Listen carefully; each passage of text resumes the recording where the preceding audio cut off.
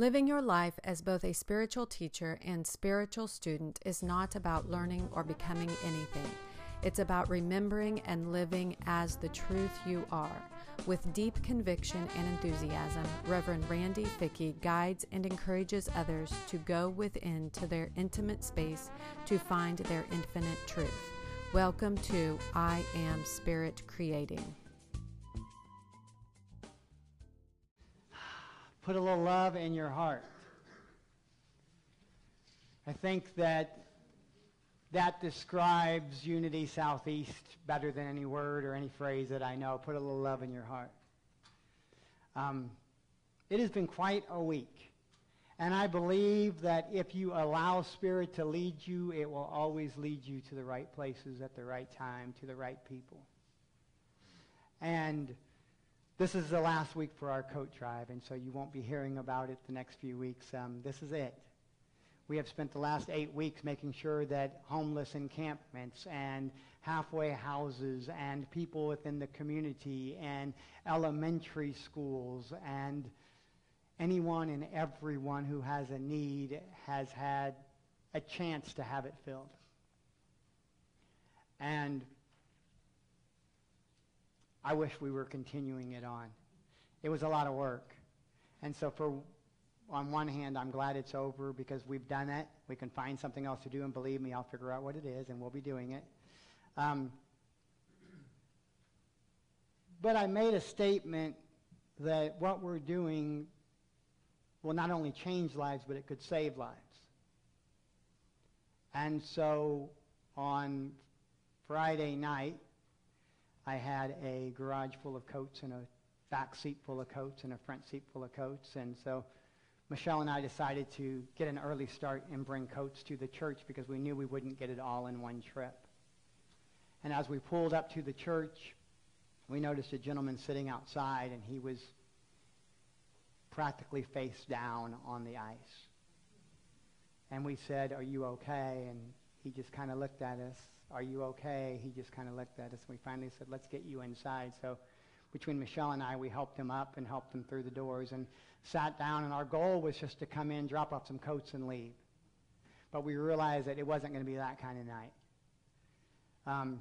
We gave him socks and gloves and shoes, and he just sat there astonished looking at us. And so, not thinking it through, I said, "Well, go ahead and put them on. There's no sense in you staying in wet socks and wet shoes. Go ahead and put them on." And he looked at me and said, "I will." And 5 or 10 minutes passed, and I said, "Well, let's go ahead and get those socks and shoes on, and let's get you in some warm gloves." And he just kind of looked at me and he said, "I will." And finally, after not paying attention and not looking at every clue that was being handed to me, I said, "What's wrong?" He said, "I'd love to put them on, but I can't move. My hands are frozen, my feet are frozen, I can't bend down." So he sat in a chair, and I realized that this was bigger than me. And so we got the rest of the stuff out of the car, and we put him in the car, and we took him to the emergency room at Research Medical Center. And it was astonishing because we walked in the door, Michelle on one side and me on the other, and there was an emergency room full of people. But the lady behind the counter, I walked up and said, "Hey, I need some help." And she says, "I can tell. Just bring him straight back." So he didn't have to get in line. They never asked his name. They never asked if he had insurance. They never asked who he was. The first thing they asked was, "Can you take those clothes off? Can we help you so we can put you in warm things?" And so I realized he was in good hands because they hadn't asked him any questions. The only thing they asked him is, "Can we get these clothes off you?" And they started taking all of his clothes off and started helping him. They finally turned to me and said, "Are you family?" And I didn't know how to answer that question because in that moment I really felt like family to him. But I said, "No, I'm just the minister at Unity Southeast." And she said, "Thank you, God. We hear so many great things about you. Now I get to see you in action." So I want to thank this community because those socks, those shoes, those gloves were picked up by so many people who were here. And so I am honored to know that the work we do is saving lives. I wish I would have learned it in a different way because I don't wish what was going on with him on anyone, not even to prove a point to me. So I'm here to ask you, I'm here to implore you, I'm here to tell you that sometimes doing something small isn't enough. Sometimes doing something grandiose may be too much. What if you just sat down and said, how can I serve you? What is it that you needed? He didn't need me to hand them socks, gloves, and coats if he couldn't put them on. He needed me to put them on for him or take them someplace where they can put them on for them. So the next time you're out in the community, the next time you're dealing with a neighbor, the next time that phone rings and it's your brother, your sister, your mother, your neighbor, or whoever, I would like you just to stop for a moment and say, you know what? This may seem like a weird question, but how can I serve you today? How can I be with you today? How can I make a difference in your life? Because I think what the world needs is more of that. And I believe that that is putting a little love in your heart. So let's do that, okay? Is that fair? Can we all agree to maybe do something for someone today besides ourselves? Okay. Today is the 19th of January, and our word for the day is faith. Filled with positive expectations, I expect only good. Can you say that with me? Filled with positive expectations, I expect only good. One more time. Filled with positive expectations, I expect only good. Unity Minister Eric Butterworth writes in Spiritual Economics, you did not receive what you want, you did not receive what you prayed for, not even what you say unless you have faith in it. You will always receive what you actually expect. Let me say that again. You will not receive what you want. You will not even receive what you pray for. You will only receive what you expect. So when you have a want, expect it to be so. When you have a prayer, expect it to be answered. Because sometimes the word faith means knowing that seeing is not believing, and that believing is seeing. Each morning, even when the clouds cover the sky, I expect the sun to rise. When I drift to sleep at night, I expect to awaken refreshed in the morning. When I express the desires of my heart in prayer, my expectations, limited or not, are to expect good. My expectations, whether limited or not, are to expect good. I happened to be with a group of people the other day, and they said, okay, well, what's the difference between hope and faith? I said, faith is setting your alarm clock, because that means you think you'll be around to wake up in the morning. Hope is hoping the electricity doesn't go out in the middle of the night. But one is a prediction and a preparation for what's coming next. I'm here to tell you that tomorrow is not guaranteed for all of us, but yet we set the alarm clock faithing it will be so. So every day we faith our lives into existence. We faith our truth into what's going to be next for us. So I implore you today to live your life in faith and allow hope to take care of itself. Because hope are those things that you want but you can't control. Faith are those things that you want that you may not be able to control, but you expect it anyway. Our scripture today comes from Luke chapter 12, verse 32. Do not be afraid, little flock, for it is your Father's good pleasure to give you the kingdom.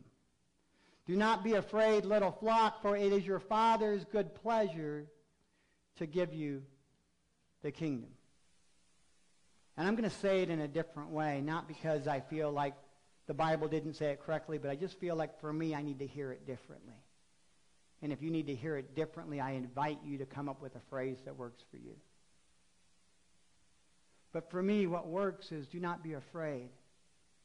All the answers are within you.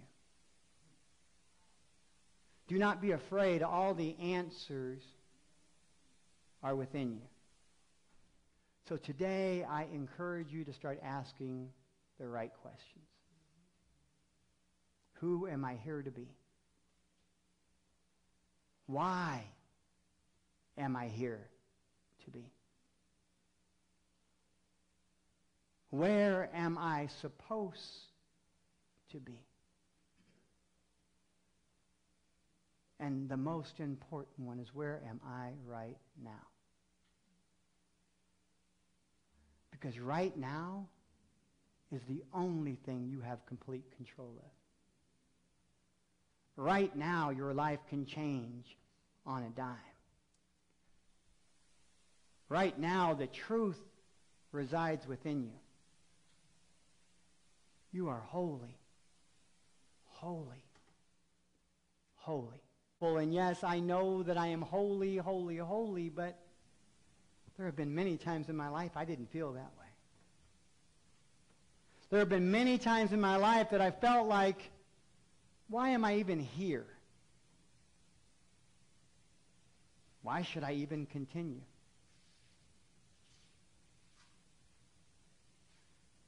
There were many times in my life that I was simply believing I wasn't enough. But by the grace of God, by the grace of God, that moment did pass. And I stand here today claiming my truth. Even when I was in the valley, I was still holy, holy, holy. You see, when we're on the mountaintop, it's so easy to proclaim who and what we are, but sometimes when we're in the valley, sometimes when the waves are crashing in, sometimes when the way just simply doesn't make sense anymore, we must find grace to get us through. Grace is that power, that knowing, that understanding that this too shall pass. Grace is that power, that knowing, that understanding that I've survived 100% of my days, and most likely I'll survive this too. So I don't know about you, and I don't know where you stand today. But if you don't feel like you're holy, holy, holy, then simply claim it by the grace of God, by the grace of love, by the grace of truth, by the grace of you.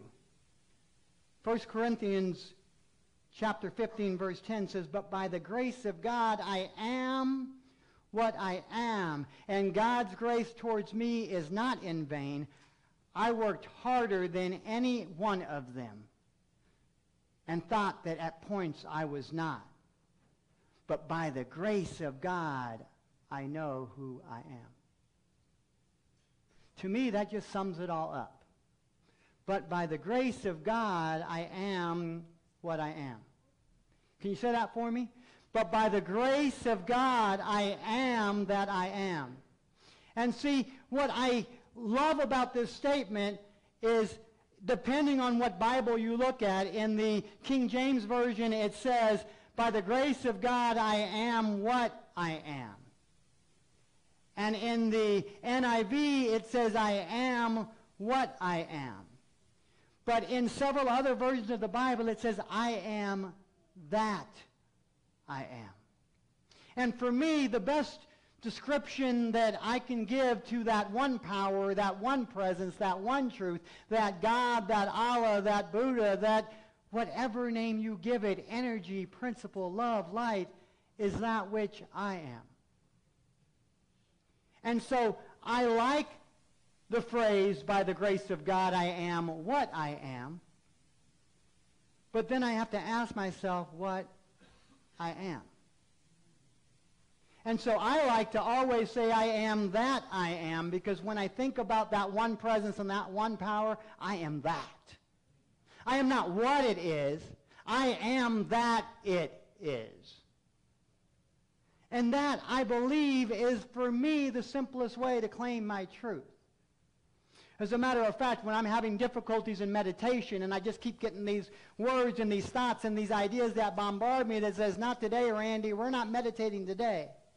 My mantra has been for almost 3.5 years, I am that I am.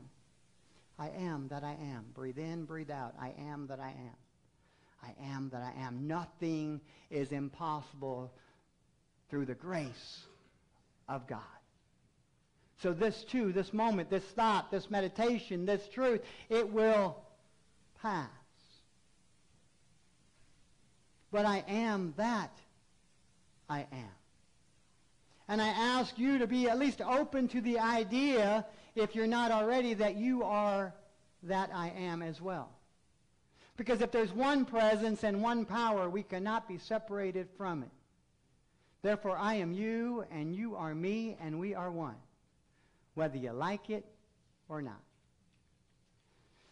So, in looking at the scriptures and trying to find more on faith, what I found was this phrase: let your conversations be always full of grace, seasoned with salt, so that you may know how to answer everyone.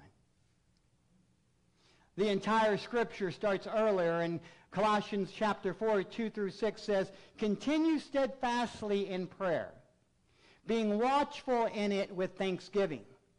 At the same time, pray also for us, that God may open us a door for the word, to declare the mystery of Christ, on account of which I have been imprisoned, that I may make it clear which is how I ought to speak to myself and how I ought to speak to others. Let your speech be gracious and seasoned with salt, so that you too may know how to answer everyone.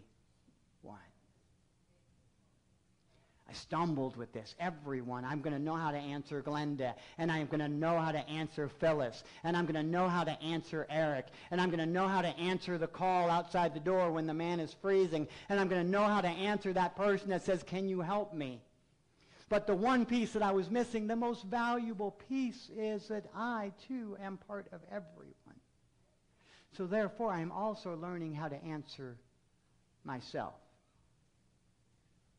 I too am learning how to answer and take account for and take comfort in my needs and my wants and my desires and my trials and my tribulations and my truths and my falsehoods and my past and my hopes for the future. I too will know how to answer myself right here, right now, for the word and the power of the Christ within runs through me. And everything I need is available to me by the grace of God. It is that knowing that I always have everything I need and I can count on it, that grace lives. So wherever you're at, whatever you've got going on in your life, know that grace lives. And that grace lives within you. And you have the power within you to ask and to answer every question. For not only everyone, but for yourself as well. But by the grace of God. But by the grace of love. But by the grace of you and by the grace of me.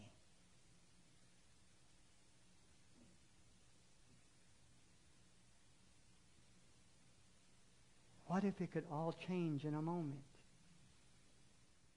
What if today's the day you begin to believe again? What if today is the day that you begin to believe at a deeper and higher and more knowable level? What if today was the day that you finally realized that every set of eyes you look into are the eyes of you? What if today was the day you realized that every persecution, every judgment, was really a loss of content within you. Because I'm here to tell you that, yes, you don't have to like everyone, but you have to love everyone. And sometimes loving people means distancing yourself from them, but it doesn't mean you love them any less.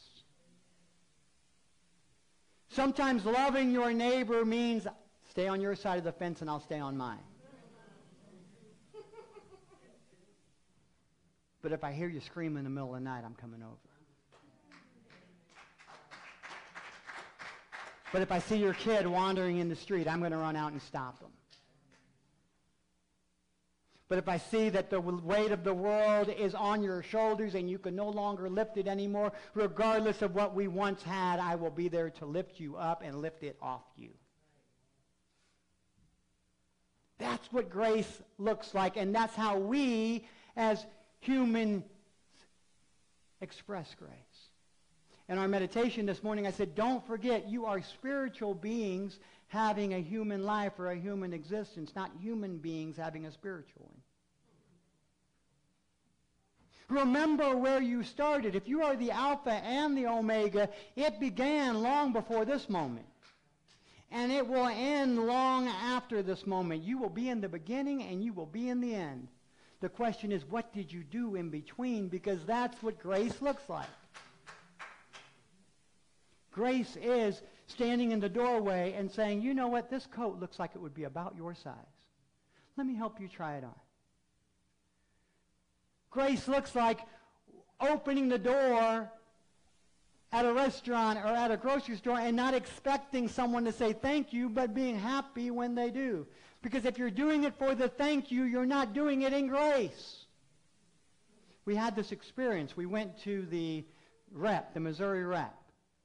And this gentleman was standing at the door, and I was having a conversation with Bella, and I was having a conversation with Michelle, and we walked right through, and I forgot to say thank you. To be honest with you, I didn't even realize he was holding the door because I was so engrossed in my own little world that I didn't see it. But I kid you not, we had left the building and gone into the parking lot, and I hear someone screaming, hey, you, wait.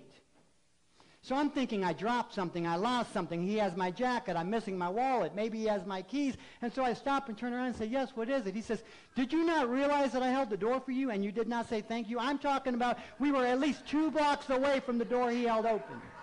True? And I felt so bad, and I said, sir, I just didn't realize that. I didn't see you. He says, yes, you were trapped in your own little world. And I wanted to respond, and now you're trapped in yours. But I didn't, by the grace of God. Because there was lots of things I wanted to say in that moment. Because I appreciated the reminder that he exists and I should have saw him. But I didn't enjoy the reminder in front of my 11-year-old daughter that I'm trying to be a good, responsible adult for. And so Bella said, what was wrong with him? And I said, absolutely nothing. And absolutely everything. Because we're human, but we're spiritual beings. But we can't beat ourselves up every time we make a mistake. We can't beat ourselves up every time we make a wrong choice.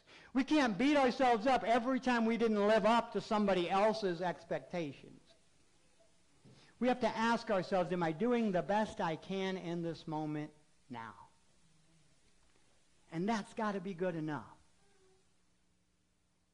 And that's got to be good enough. So let yourself off the hook.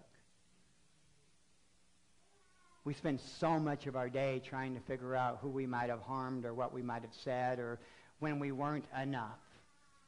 So let's just spend the next few minutes telling ourselves that we are enough and that we're doing the best we can. And that the next moment is a chance for us to rise higher. And the last moment is way gone and out of our control. That doesn't mean you don't go back and make amends if you know you've harmed somebody. But you got to make the amends to free yourself, not to free them. So what are you holding on to? Who are you choosing to be?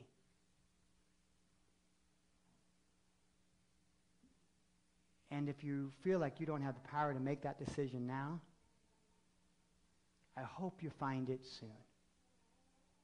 By the grace of God. By the grace of God. By the grace of God. What's our lesson today? Grace. Who have you come here to be? Grace. How will you make it to the next moment? Grace. And if you can't do it alone, do it by the grace of God.